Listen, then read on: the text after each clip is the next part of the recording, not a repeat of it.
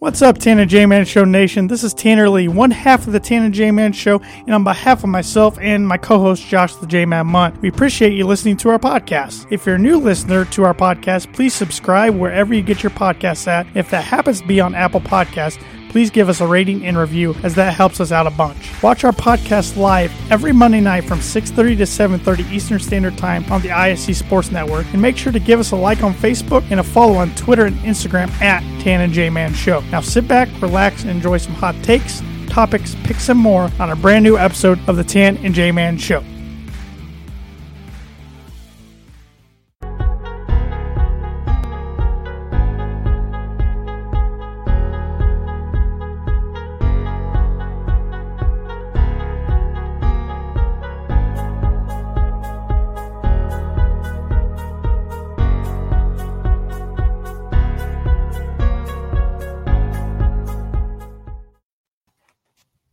We are back with another episode of the Tan and J-Man Show. As you can see, Tanner is still not with us, and that's probably why we had a record number of views last week on ISC Sports Network. We are joined by our good friends Evan Webb and Cameron Screeton. How are you guys tonight?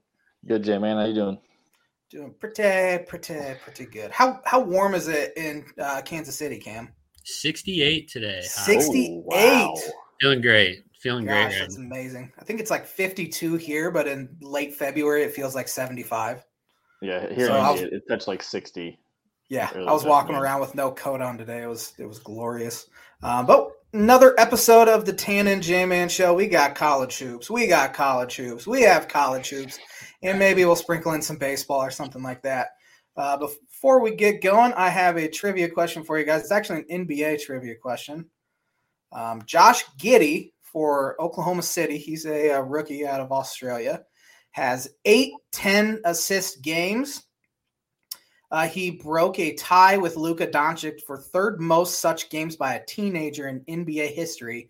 Who are the two players with more 10-assist games as teenagers in NBA history? So you guys can give your answer at the end of the show.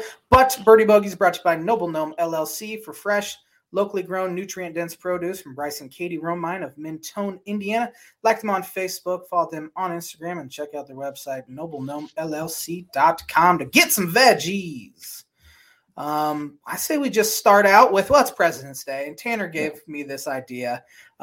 So he wants us to give a Mount Rushmore of sorts. I guess we could do an NFL Mount Rushmore, an NBA Mount Rushmore, and then a Major League Baseball Mount Rushmore. So who is on your guys' NFL Mount Rushmore? I mean, you got to have Tom Brady on there, I feel like. Absolutely. Yeah. Much as we don't want to say, but. Yeah, Tom, I'm trying to think. Would Peyton be in that top 4? I mean, definitely an argument. Yeah. It's depending like different positions. I was going to say, if we do like a different position, like the best quarterback, best running back, or could it be just best 4 ever? Yeah. Which it'd be pretty easy to pick 4 quarterbacks, I guess. Right. Maybe you could put like a Jim Brown on there or something. Mm-hmm. Yeah. Maybe a Walter Payton. Bruce Smith, I think he's the all-time. I know a lot of people would put like Lawrence Taylor on there, but we weren't old enough to watch him. Aaron Donald's probably going to be he's done. Yeah, he's trending up to that Mount Rushmore. He might be. I think I said this last week too. He might be the best football player I've ever seen. Yeah. He's unbelievable. It's ridiculous, and he's undersized too, according to people. But then he takes his pads off, and it's just he has 20-pack abs. Abs I could literally only dream of. Like some other world I'd have to go to in order to get those abs, because I don't have that sort of work ethic. Video of him in the parade of him taking his shirt off, and I was like, that is a large man. Was a strong man. Yeah. Jimmy Brown. Receivers. I'm trying to think Jerry Rice. Jerry Rice. He'd probably be in that top 4. Mm-hmm. Brady, Jerry Rice. I don't even know who would be considered the greatest defensive back of all time. We had just always heard like Champ growing up. Yeah. But I don't know before that. I I don't really know. I mean, Ronnie Lott, I guess, was Lott. good back in the day. Dick Night Train Lane, I think his nickname was. I think he's the all-time interceptions leader. Of course, Rod Woodson was good when we were growing up. So was Charles Woodson, too, for that matter. Yeah, he was. The NFL's Darrell Revis had like 3 or 4 years where he was unbelievable. Yeah, Revis Island. I remember that. I wonder if he's even going to be a Hall of Famer. Yeah, I don't know. I just remember that stretch where he was like insane. Yeah, he when was that? I remember him coming out of Pitt. And then he had like a 4-year stretch, as you said, where he was just ridiculous. But then he got hurt and he got traded to Tampa Bay, I believe it was. He wasn't as good. So I don't know if the Pro Football Hall of Fame will put him in based off an unbelievable 4 or 5 year stretch. Yeah. But I mean, you have other guys where their peak was shorter, I guess. Yeah. That's a good one though. It's almost easier to do like a Mount Rushmore of the past 20 years or something. Yeah. So that's what we watched. But yeah, the NFL is more difficult than the NBA, I would say. You got MJ, Kobe. You got Jordan, yeah. When you could, like, obviously, like Wilt or Kareem, maybe. Yeah, Magic. LeBron, maybe. Yeah, LeBron. Yeah, you almost have to put him on there, or people will be mad at us. Jordan, LeBron. Could I be Shaq? Shaq was dominant. Shaq was dominant. I wonder if he would have stayed in Orlando, if he would have I mean, his legacy would have still been pretty dang good. They couldn't win a championship, but the fact he went to a championship with Orlando's saying something in itself with him and Penny Hardaway, and then Illini, Nick Anderson missing a bunch of free throws to choke it away. But Wilt might be the greatest player ever. No one even really talks about it because it was a different era, but he was putting up 50 points and 30 rebounds a game back then, which is just insane. I mean, Bill Russell you throw on there too. There's so many stupid names. And yeah, Bill Russell was the winner, and he was a great defensive player. That's a good one. Freaking Tanner making us think on a Monday night. Baseball is probably the most difficult. Yeah. I'd put Bonds on there. And he should be in the Hall of Fame. I think he should too. I think you put Trout on there, even though he's not done yet. The numbers he's putting up have literally never been seen before. Yeah, he's unbelievable, and he just keeps getting better. It feels like every year. He was hurt last year, right? For majority of the season. Yeah. But still, you look at a slash line, and it's the exact same as it was every single year, even though he played 50 games or whatever. And his walks keep going up, and his Ks keep going down. Which is scary because that was the one thing. He'd strike out like 170 times a year. But, I mean, he'd still walk and all that. But the fact is K rate's going down while he's still hitting tanks. It's impressive. Yeah, and he's still stealing bases, too. He's still fast. Yeah. It's a good one. From New Jersey, too. You don't see cold weather high school players. Yeah. I think he went, 25th overall or something in 2009. Yeah. But, yeah, he should be on there. Did the Cardinals – sorry to go off topic. Did the Cardinals take Randall Grichuk right before him? Is that who they picked? The Cardinals. So the Angels took – the Angels took Trout, and then the Angels took Randall Grichuk after him. Okay, maybe I had it. Or maybe Grichuk was first, Trout was – I don't remember. But the Angels had like back-to-back picks, or it was like they picked 25th and 27th or something like that. Okay. Then I was wrong. I was hoping to get a Cardinals dig in there, but never mind. I wish we could get a Cardinals dig in there. You know what? If my internet allows me, I think I'm going to go look up when Trout was drafted. Or who was drafted before him, because really the class was not that good, I remember. Did you see today that the MLB Players Association and Major League Baseball got together and their meeting lasted more than 15 minutes like it did last time? crazy. What's going to happen? I honestly don't know. I don't know either. I mean, what is it? All the players are pushing for kind of to get away from that 6-year. Yeah, what is it called? Where the team has control of your contract for 6 years. They kind of want to get rid of that. Yeah, and they want the major league minimum raised from, I think it was like $575 to, I don't know the number they were asking, but Major League Baseball offered, I think it was $620,000 or something like that, which, I mean, that's $50,000 or so. Steven Strasburg went number 1 that year. Yeah. Which he's been pretty good. Obviously, none of these players are as good as Trout. No, so Grichuk went 24th to the Angels and Trout went 25th. Okay. Gotcha. The best player taken before Trout was Strasburg, and then the second best is either A.J. Pollock or Zach Wheeler. We can make fun of the Reds because the Reds took Mike Leake.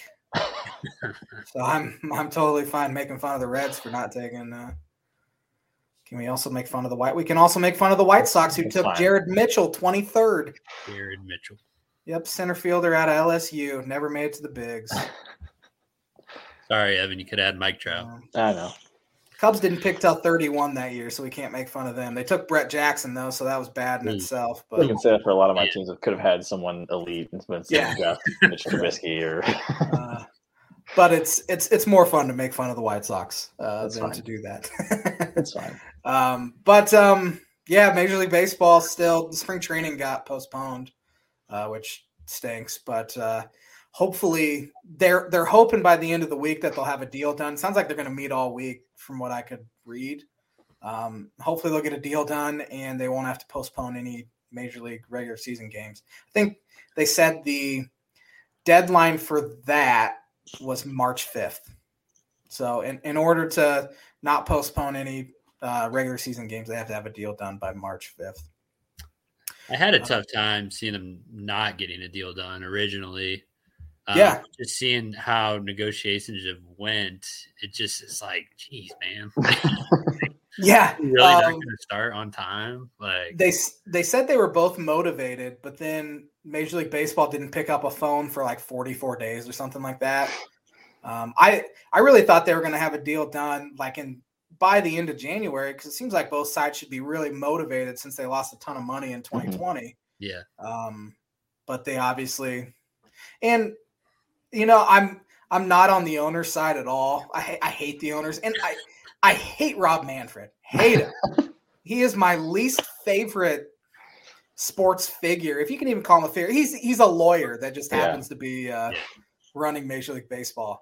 But he is clearly not on the player side. And I mean, I kind of understand it because the owners are his boss, essentially. Yeah. But you look at like the NBA where Adam Silver is such a player's commissioner, and that's just, it hasn't, even Roger Goodell is so much more of a player's commissioner now than he was even 3 or 4 years ago. And we still hate Roger Goodell. It's the sad part. Yeah, we still hate Roger Goodell, but I'm finding myself liking him more and more. Oh, yeah. Every time Rob Manfred opens his mouth. So it's frustrating because we love baseball so much. And I think spring training, I don't know when it was actually supposed to start. But it's obviously postponed, as I said. I even watch spring training games on Marquee Sports Network. So not having any baseball on. Good thing is it seems like I'm watching more college baseball games. College games are fun. As long as college coaches don't bunt. Agree with that 100%. Yeah, I'm sure you have thoughts on that, Camo. Do you guys? Camo is an assistant coach at Mid-American Nazarene University, assistant baseball coach, I could say.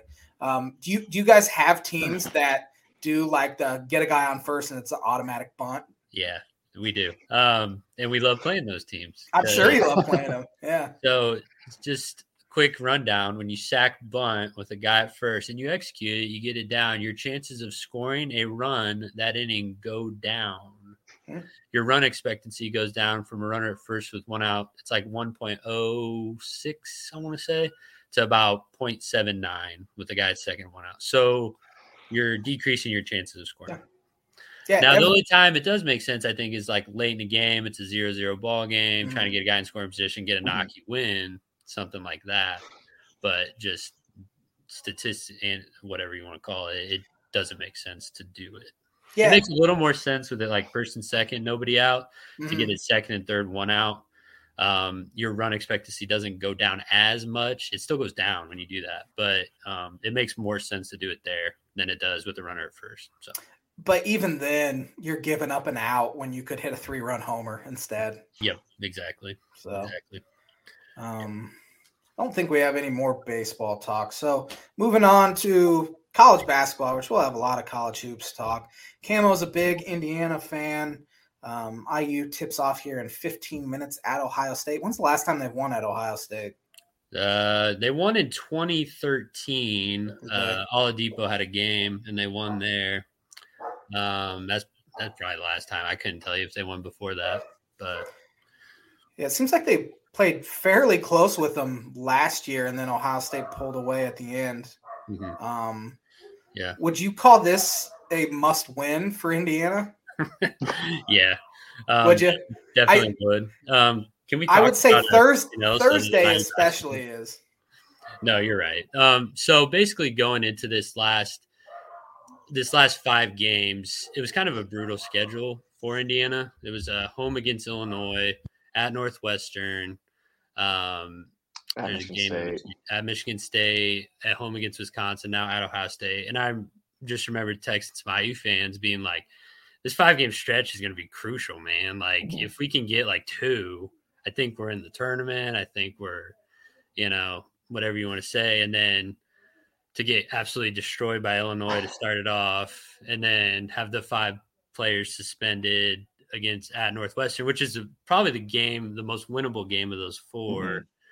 And then you actually hung in there for a little bit, which was surprising. But until basically guys just got tired and exactly. played walk-ons. And then at Michigan State, I knew that one wasn't going to go well. And then Wisconsin, I don't know if you guys know this, Indiana's cursed against Wisconsin. I don't think it's possible for them to play well against Wisconsin. So there's that. But just, Indiana's fallen into the same. A lot of people are frustrated with Woodson. It's a very similar thing. Archie's team's folded in February. IU's team's starting to fold in February.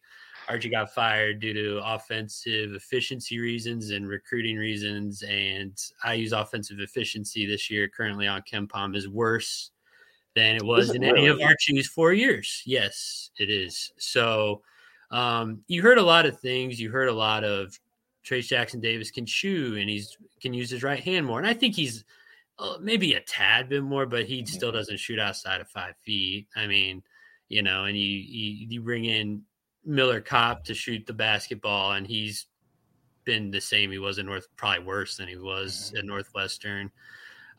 Just running into a lot of similar issues. And I want to give Woody time, but it's frustrating to see a lack of progress or no progress. And I'm still in on it. I'm still like, with Archie, it was you have Romeo Langford and Juwan Morgan, and you're losing 12 of 13 Big Ten games, and there's no adjustments. It's the same thing over and over. And with Woodson, you see some more adjustments. You see the staff do some different things, so which is good, but you're just running into similar problems, and it's a similar roster. And I think in college basketball, when your best 2 players are bigs, you guys can kind of know that. I mean, you guys know this a little bit. I mean, Webby, you got a dynamic guard, and Josh, you got guards that can shoot it at Illinois. But it's like, I think it clogs up the offense sometimes when your best 2 players can't shoot outside 10 feet. And, and I think you're trying to play to your team's strengths, but your team's strengths are 2-point post players, and you have no guards that can really complement them. Mm-hmm. And when IU did go on a good stretch there, Xavier Johnson was playing really, really well. And I think Woodson's offense really needs a guard that can get to the rim, can shoot, can score, can do different things. And until IU's offense gets that, if it's going to continue to play the way they have, I don't see it getting much better. So how much do you think part of the struggle is just with Rob Finney being out? I think that's some of it. He doesn't bring a lot offensively. I mean, he did in the Purdue game. Sorry, Evan. That was the best game of his life. But he brings a lot defensively. He's really, and I thought actually in the Illinois game, I thought that's when they missed him most because Illinois has so many guards that can shoot it. And I thought they were really missing Rob's defense out there. And, but I think that's some of it. I think he brings more to the table than people think, but ultimately I don't think he's solving your problems. Yeah. Do they have a guard coming in next year? Is he a 5-star? He Florida? is. Everybody's very excited about him. Is Jalen Hood Schifano? I don't know how to say it. He's from a kid from Florida. He's a 5-star, long athletic guard that can drive and score and shoot. So guys are really excited. But you guys know, freshmen in the Big Ten, whether they're a 5-star or not. I mean, it just like I don't know how many have really been game changing right away. I mean, Tamar Bates is a 5-star, and I feel like I don't see him a whole lot except for like second unit. Like, it's Christian Lander, right? Yeah, I mean, yeah.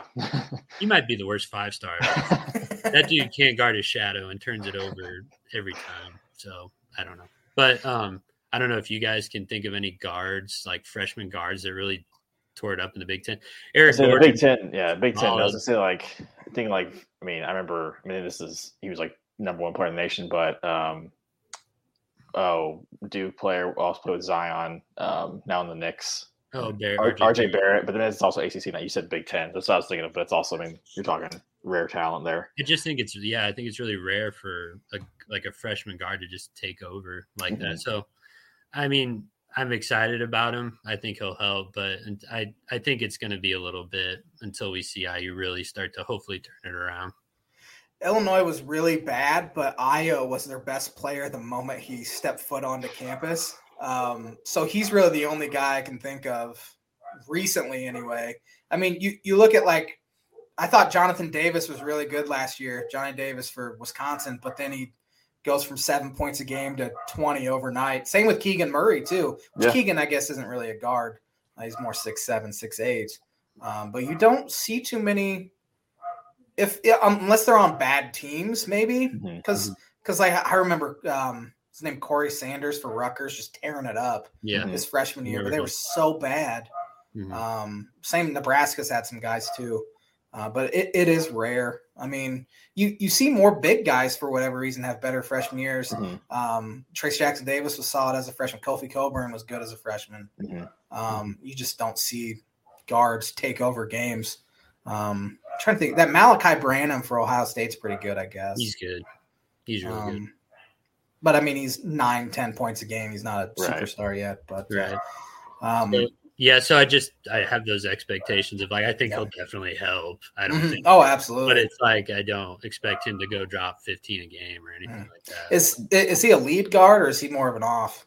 I guess he can do both. Can do both from what I've heard. So everything looks promising with him, and obviously they need guards and need shooters as much as possible. So. Do you see any guys? Obviously, I've been coming to the year. Everyone thought Trace Jackson Davis was leaving after this year. Do you see him sticking around another year? I mean, I know the mock drafts don't really have him any higher than they've had him in the past, if not lower. And then obviously you've got the COVID situation. Do you see any guys sticking around that might have left after this year? I think so. I heard Race is going to come back potentially another year, which is good. TJD is kind of a coin flip for me. He kept saying one more year going into this year. But like you said, Evan, he hasn't climbed on draft boards whatsoever. And like you said, I actually think he's fallen off draft boards from what What's the problem? The more you're in college, unless you're elite right away, the farther you fall because everyone, Purdue saw with Caleb Swanigan, they all wanted him to stay another year. It's if he stays another year, he's not going to be any higher than he was coming out of sophomore year. So, yeah. I don't know. I don't know the NBA game super well, but everything you hear is you have to be able to shoot outside. You have to be able to stretch the floor, spacing, and he's the opposite. He can't do anything outside of 5 feet away from the basket. So, I don't know. His athleticism, I think, translates. I think his quickness and athleticism for a big is pretty elite, I think. But until he develops I even think he's got to become more skilled offensively. And I mean, I just don't see him being like an NBA guy. So I hope he sticks around another year. I think he brings enough to the table, but also I think I don't want to see another race in him clogging up the paint without anybody out there. So it's weird that I will say I want him to go. I don't want to say that, but like, does that make sense? Like, I want to see something different. I want to see something a little more modern offensively. Now, if he can develop a jump shot or something like that, I think obviously that would help. But I think it's going to be a big offseason. I really want to see how Woodson can develop these guys. I think if we're a similar team as we have been the past 2-3 years, it's just, I don't know what we're doing. I don't know the mission. I don't know the focus going forward. I don't know why we fired Archie then. You'd like to see some change. There's been some good changes. I don't think there's been defense is a lot better under Woodson, where Archie preached defense, but yet we were always in the 30s and 40s on KenPom defensive efficiency. And I think we've been consistently in the top 20 this year. So that's a positive, but yeah. Going back to TJD and leaving, I think the name, image, and likeness thing will play a major role, because I think I wish some of these guys, I wish it was kind of public to know what the money is that they're getting. Because I wouldn't be surprised if he's making more now than he would with like a G League contract. So I think that could play a role. I know it could play a role with Kofi Coburn coming back too, because there's already been rumors about that. Because he's kind of in the same boat as Jackson Davis. He dunks and he can maybe hit a 10-footer every once in a while, but he's slow. He's not a good athlete. He's just powerful, and that doesn't work in the NBA. So I just don't see him ever playing a minute in the NBA, which is why it's wishful thinking. But I hope he comes back. But I mean, they're kind of in the same boat, and I think I saw an estimate that Kofi was making $750,000 or so this year. Dang.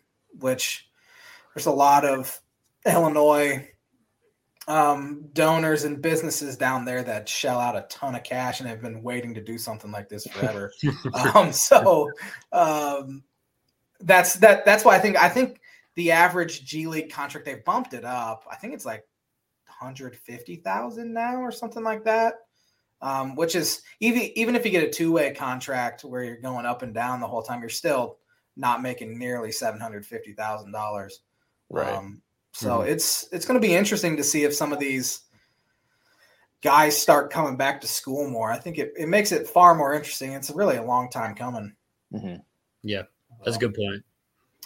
Webby's Boilers are rolling. Ish, yeah. Ish. Depends on your definition of rolling. Depends on which pretty fan you talk to. They're winning. Depending on which fan you're talking to. No, yeah, they just finished up. I mean, we're talking brutal stretches. It was like 9 games and like I think it was less than 30 days. It was something crazy like that. Michigan. Yeah, no kidding. They had a really rough stretch where they had the last 3 games. I think they went 21 days without a day off. Which is, and you could definitely tell the last 3 or 4 games when you had games at Northwestern, games home against Maryland, where it took a miracle to pull that one out, despite a really weird officiating call. And then finally they got a day off going to this Rutgers game, which scared the living heck out of me going into this game because of how hot Rutgers was, and you could definitely tell the day off really helped. Because they looked a lot more, they looked really fresh. Shots were falling. They had some energy. They had played with some defensive intensity and came out with a 12-point win. Yeah, you look at Purdue, and I think the reason Big Ten teams have really struggled in the NCAA tournament is they don't have NBA athletes. A lot of the schools just do not have an NBA player on their roster, but Purdue has a guard who can just watching that Purdue-Illinois game, when was that, 2 weeks ago now, where Ivy had a stretch where I think he scored every time down. I think he either scored or assisted on it was like 12 straight points or 12 to 20 straight. It was something ridiculous. Trent Fritz, I think Illinois started with DeMonte Williams on him, which he's a great defender. And then they had to put Trent Frazier on him, because Frazier is one of the best on-ball defenders in the conference, and neither guy could stop him. He was too fast, too athletic, and he was shooting the ball really well. Now he has lapses defensively a lot. Yeah, he does. Yeah, he does.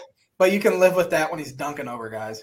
Yeah, it's one of those things where I think he still has that mindset, like especially a lot of these guys do in high school, where I'm more athletic than you, and therefore I can make it up when in the Big Ten you can't, no matter how good you are. But that's one thing, if he can, and he's shown glimpses of it this year, where if he's locked in defensively, it changes the entire complexion of the team.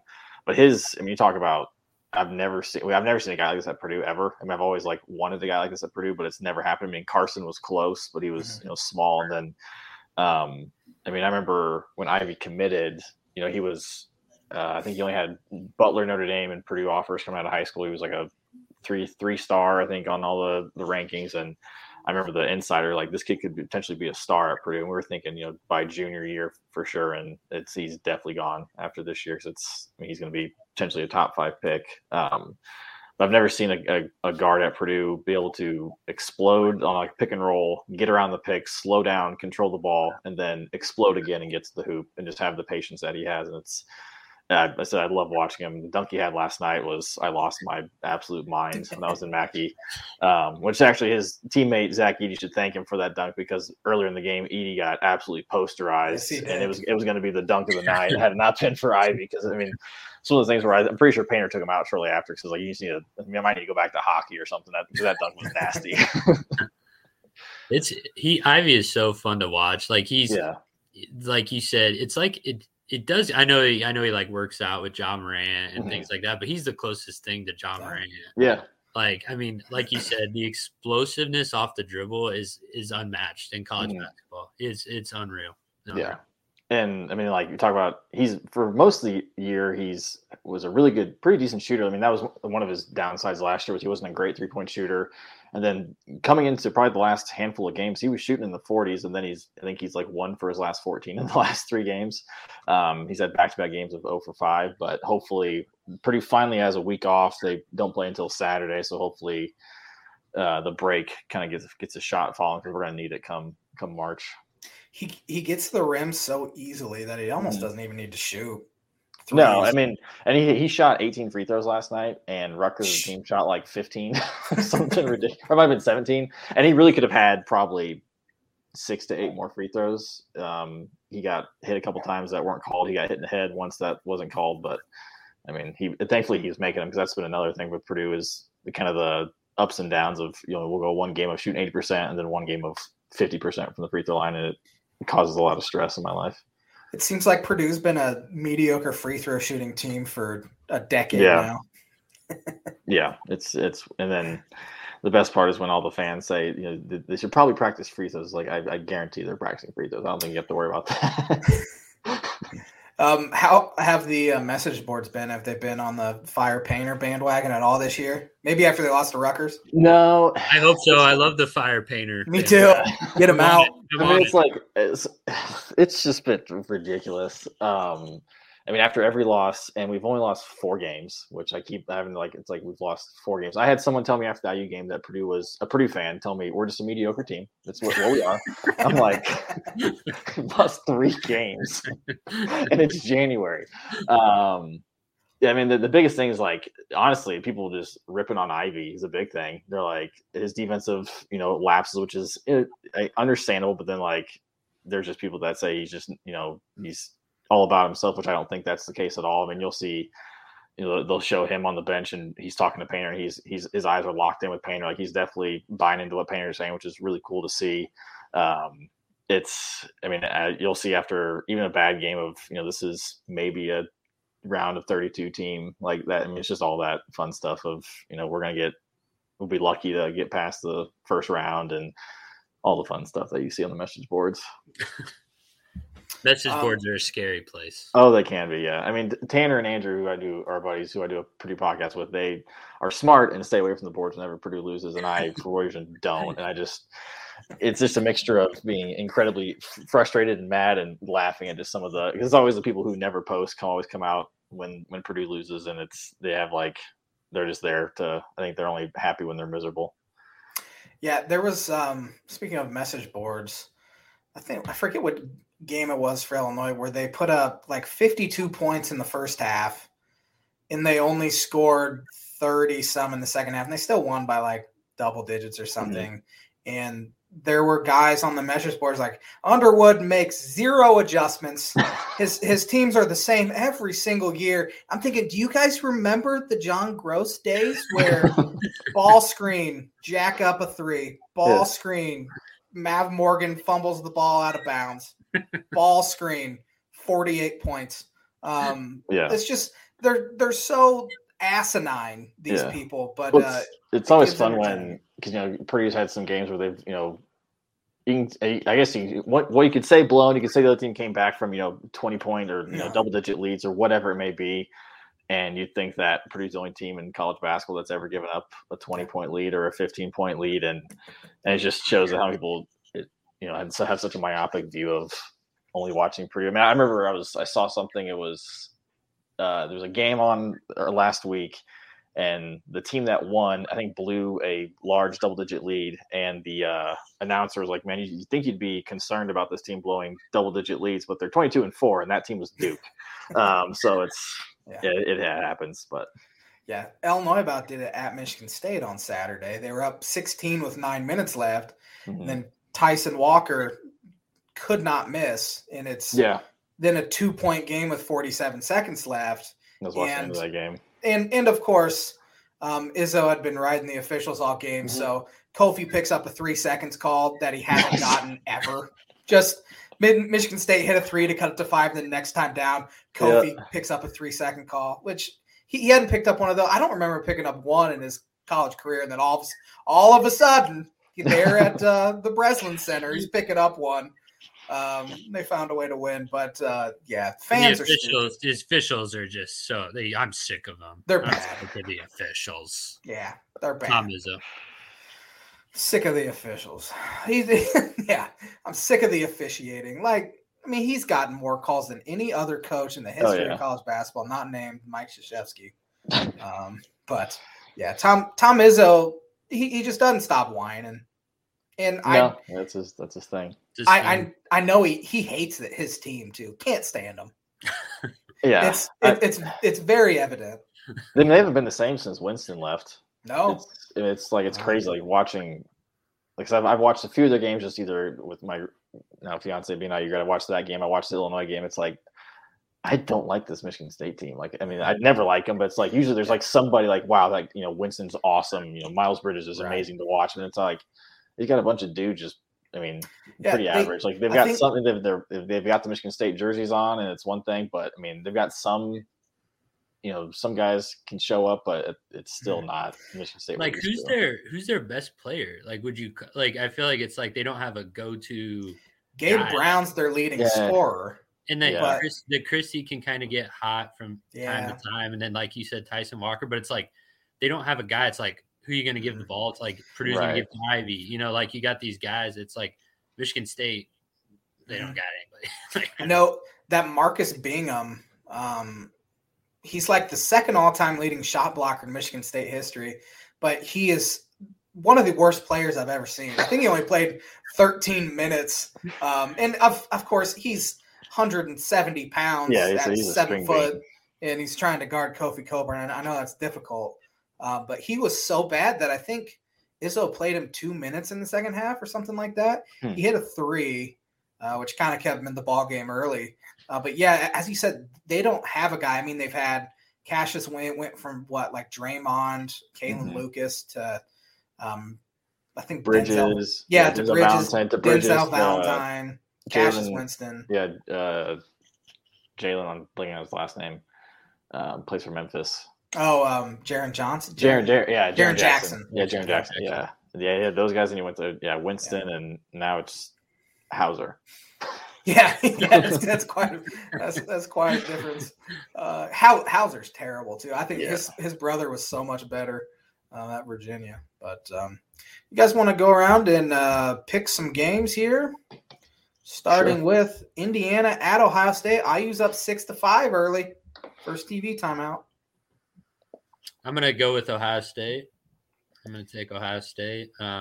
IU's just kind of fallen down the stretch, and like we talked about, they just don't have the consistency at guard to be good in March, to be good in February. So I think Ohio State's a better team at home.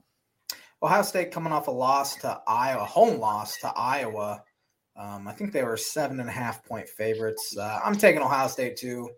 Ohio State needs it if they want to stay in the Big Ten race. I know it's probably unlikely for them to finish even in that top two, but give me Ohio State. So, Ohio State played just 2 days ago. That's Yeah. I think the one thing that's why I think Indiana might be able to pull this one off. Are you taking Indiana? I am, yeah. Oh, all right. Really? Maybe reverse psychology. Oh, there you go. Yeah. Maybe that fiance of yours rubbing off on you. Well, on our Boiler Breakdown podcast, I've picked IU more often than not, so it may not be. So it's your fault. Okay. Yeah. Has she made you hate Indiana more than you already did coming in? No.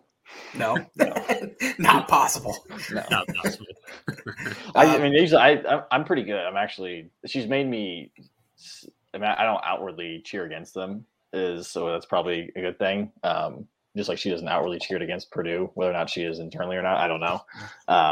But yeah, usually she just doesn't like me making any sort of commentary on the game whatsoever. Like, even if I say like, "Oh, you guys are 3-point favorites tonight," she's like, "I told you not to tell me anything about the game." Like, the worst was the Wisconsin game because she was at work and I was kind of updating her and I was like, "You guys are gonna run away with this one. This is a blowout." And she came back and then she was not happy with me after it was over. Penn State at Maryland tonight. Maryland's up 13-9. That's a fun one. I'm thinking Penn State. I love Micah Shrewsbury being a former Purdue assistant, Yeah. But I remember when Illinois fired Gross, Shrewsbury was on like the list of candidates for Illinois. I think he was a Celtics assistant at that point because he was with Brad Stevens, right? Yeah, because he was on Purdue staff for a year, maybe two. We weren't good. Mm-hmm. It was like our freshman year of college, and then when Brad went to Boston, he went with him and was there until he came back to Purdue the last 2 years before taking over at Penn State. I'm taking Maryland. They're the home team. That's about all I have to say on it.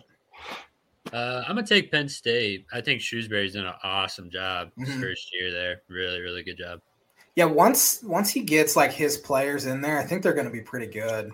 His son I think he's a 2023. I think he's like a 3 or 4 star. I think he can fill it up pretty easily. But it'll be interesting to see. He's got a kid coming in next year that was committed to Purdue originally, but then when Shrewsbury left, the kid decommitted, so the writing was kind of on the wall there. But a good guard from Philly. And it's Philadelphia too, so that I'm sure helps. Michigan State at Iowa tomorrow night. Iowa's ranked for the first time this year. I know. And Michigan State's lost, what is it, like 5 of their last 7 or something like that? I'm gonna take Iowa. I think they're just a better team overall. I just, like we talked about with Michigan State, I just don't see it. So especially at Iowa, that place is not fun to play at. It's not. So I'm gonna take Iowa. Probably in a close one, but I'm gonna take Iowa. Yeah, I'm taking Iowa too. Although, I go back and forth because it is February, and Fran famously in February collapses, but they've had a couple good wins. There's something about this game that makes me want to take Michigan State. I don't know if it's my hatred for Iowa, but I just feel like Iowa just lost at home to Michigan just on Thursday, I think it was, or Wednesday. Give me Michigan State. I don't know why. There's no line on it yet. I hate watching games on TV at Carver Hawkeye Arena for whatever reason. It is my least favorite venue to watch games on TV. Give me Michigan State. Nebraska at Northwestern. This is another fun one. Oh, man. I'll take Northwestern. Yeah. Nebraska is a bad basketball team. Yeah. Nebraska's 1-14 in Big Ten play. If you live in Evanston, Illinois, you could just walk up, give them $4 bills, and you can get into that arena. Tickets as low as $4. So there you go. Yeah, there you go. Watch some Big Ten hoops. Although I would not say Nebraska is really a Big Ten basketball program at this point. Give me Northwestern. Wednesday night, we have Rutgers at Michigan. As you said, I think you said it before the show that Juwan Howard is suspended for the rest of the regular season. Give me Rutgers. Yeah, I'll take Rutgers too. I think with the suspension, and I could see Michigan folding it in a little bit. And they might have. We haven't seen anything about any players yet, but I feel like someone's got to be suspended on the team. Yeah.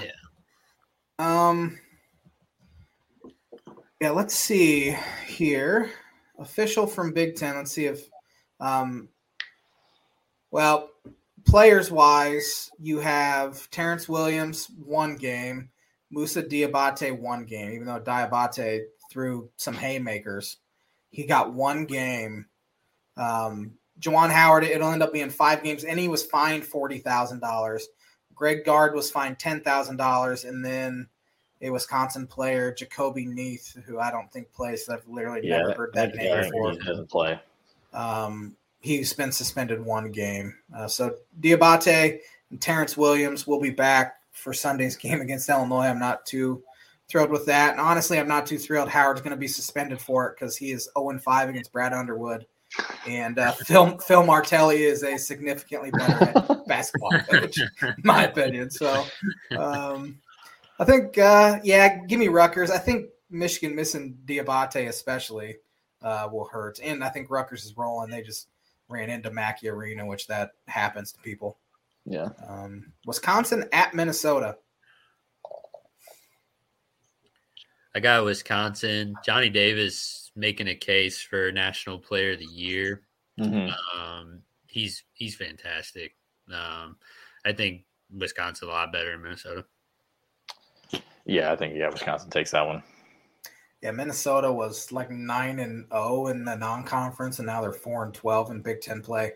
They did blow out Northwestern on Saturday, but yeah, give me Wisconsin. Johnny Davis is good.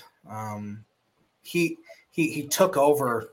Did he take over the first game against Indiana? Because I remember the second game, the final 4 minutes, he scored like 12 points or something like that.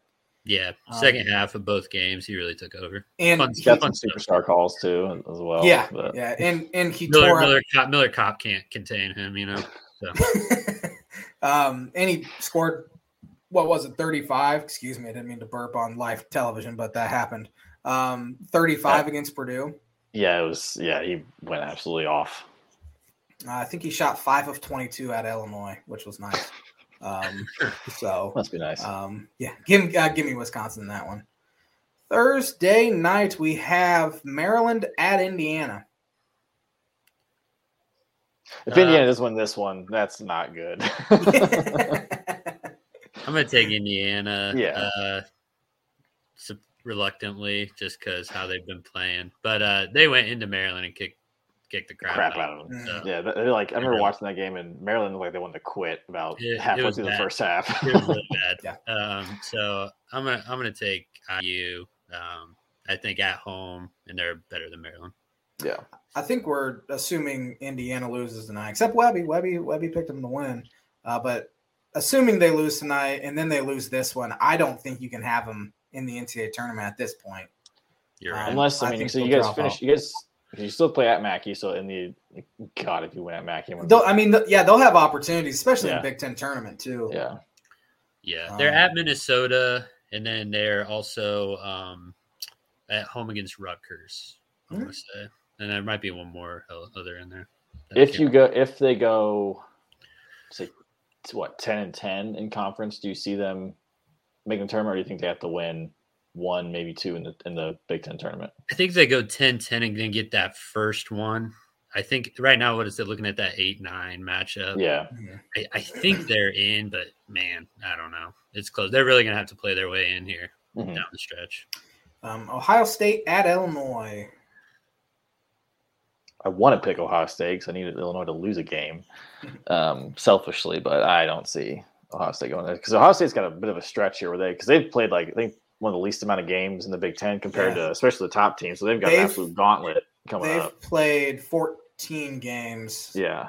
So that's 2 less than what Illinois played, and it's 3 less than what Purdue's played. Than what Purdue's played. I think Illinois takes care of business. I mean, EJ Liddell's a matchup problem, but terrible matchup problem. Who did they have to guard Kofi though? That's the thing. Joey Bronk, baby. It honestly helps that EJ Liddell does not have to play the 5 now. Yeah. That helps Illinois out because Kofi can't guard him. Does Kyle Young play the 5 for them?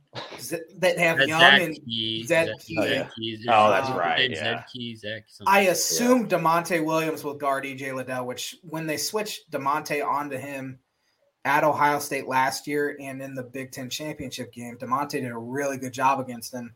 Kofi can't guard him. Liddell put up like 70 points in Champaign last year, and Illinois lost. Felt like.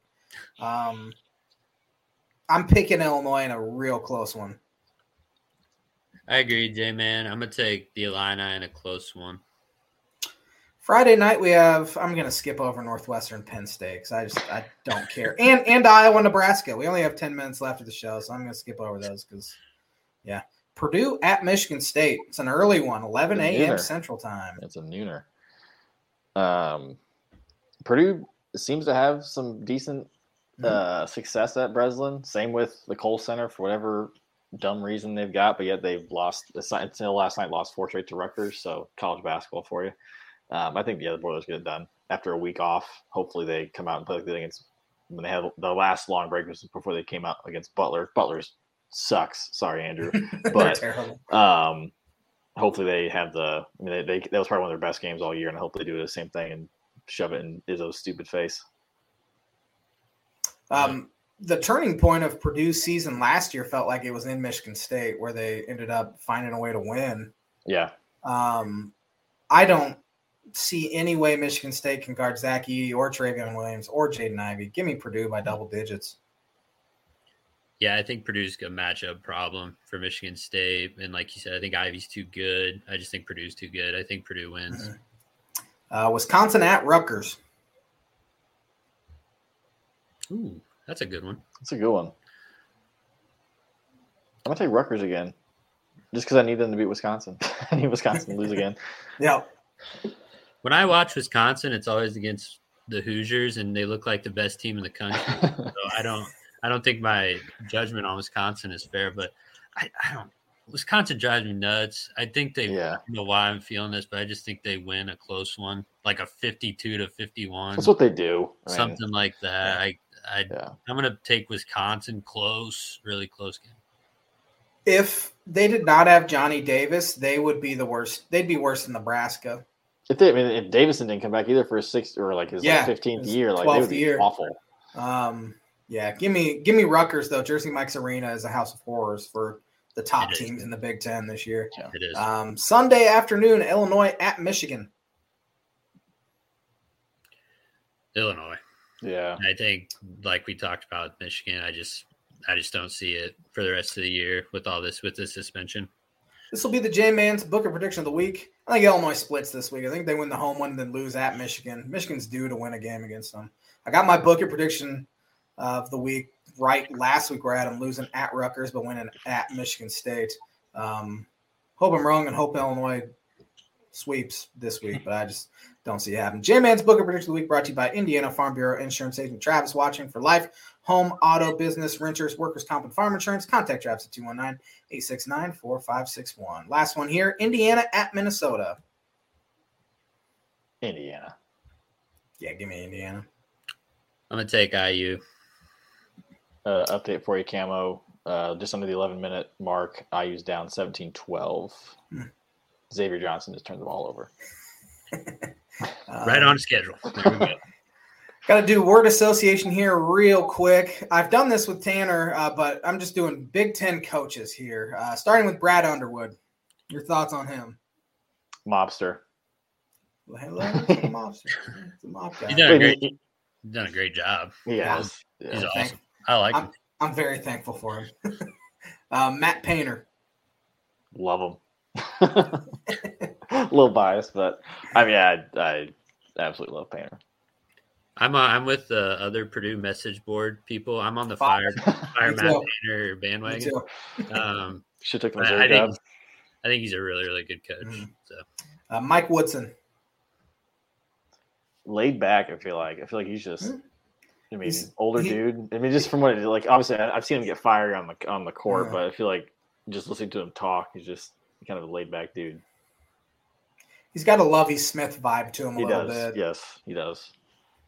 I like Woody. I like him. I really hope in the future we see some progress. I really, really do.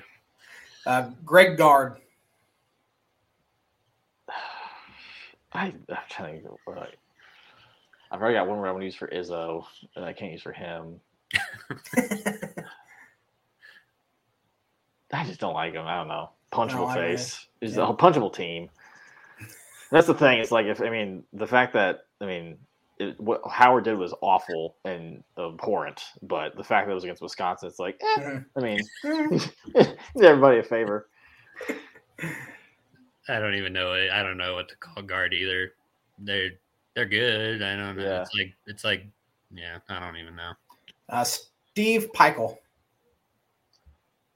Underrated. I think I like Peichel a lot. I think he's a really good basketball. Rutgers was a dumpster fire before he got there. I think he gets the most out of his teams. For what he's got at Rutgers and just the history and everything, I think he's done a great job.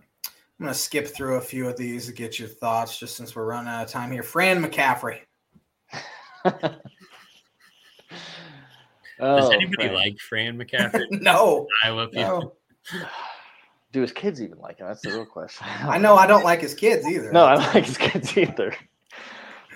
Really was wishing for Connor McCaffrey and Brad Davidson and Hunter Dickinson to all just fight somehow.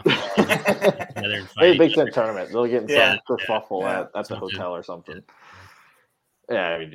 Screw Fran. Tom Izzo. Slimy. Yep, slimy. Whiner, man. Yeah. Just whines and whines. Very Krzyzewski-esque, just short man syndrome, I feel like. Yeah. Word Association is brought to you by Rhett Lee, attorney at law. This episode is also brought to you by The Dam Landing, whether you want an epic burger, hand-tossed pizza. I screwed this up last week, but I actually have it here. Handbread, Eternal White Seafood, Craft Beer, or Handcraft Cocktail. Dam Landing is a place to be. The Dam is a bar and grill located at beautiful Lake Mantle, focused on freshness and quality. You can wash down their delicious food with one of their 16 beers on tap, including a constant rotation of today's best microbrews and domestic flavors, or a handcrafted cocktail made using fresh ingredients. Taking the fantastic views of Lake Mantle on their beer garden or outdoor bar area. Whether we boats or wheels, the Dam Landing is the place to be, located at 1305 Ewing Road in Rochester. Going to do On This Day real quick. On this day in 1953, the longest collegiate basketball game, 6 overtimes was played. Niagara beat Siena. Both teams only scored in the 80s, though, so that was kind of a low scoring. On this day in 1979, 2 Iowa girls high school basketball teams played 4 scoreless quarters. The game was won 4-2 in fourth overtime period. I hope those people that went and watched that game were paid to be there. On this day in 1989, Pete Rose met with the commissioner to discuss his gambling. On this day, a lot of Winter Olympics. I don't have a whole lot. On this day in 2021, Australian Open men's tennis, Novak Djokovic of Serbia wins a record-extending 9th Australian Open title. Wasn't great on this day today, but on this day is brought to you by Mooney Woodcrafts. Tanner has a really cool Tan and J-Man show on, and I think he has a Boiler Breakdown one. He does. Yep. That he shows on the show. So go get some stuff from Mooney Woodcraft. Tanner probably has a better read than I do. I literally do not have a read. Birdie Bogey real quick before we go. Josh Giddey of Oklahoma City Thunder has his 8th 10 assist game. It is the 3rd most 10 assist games by a teenager in NBA history. Who are the only 2 players that have more? I have one guess, and I hate it, but it was the first thing that popped in my head. Ricky Rubio? No. Was he a teenager? I couldn't remember if he was. I just knew he was. I knew he could pass the ball. That was a good guess, though. Honestly, my first guess when you started reading the question was like, "Oh, Luka for sure," and then you said tied Luka. I was like, "Oh crap." I wanted to say Trae Young, but was he a teenager when he? No. Okay.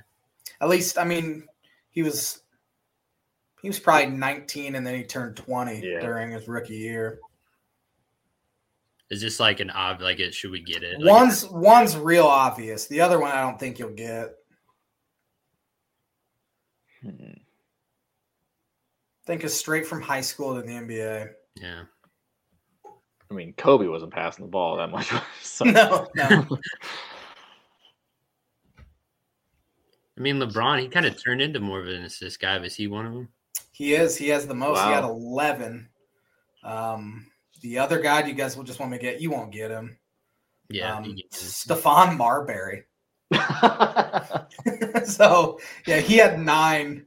Josh Giddey has 8. But, yeah, that's going to be my next guess, Josh. Oh, Stephon Marbury was Sebastian Telfair's cousin. That's going to do it for the Tan and J-Man show. Thanks, everyone who have watched. Tanner, I'm sure, will have the audio up sometime tonight or tomorrow. Thanks to Evan Webb and Cameron Screeton for joining me and making this show maybe the greatest show we've ever had. Thanks for watching, everybody. We will be back at it next Monday. Tanner will be back as well, so have a great week, everybody.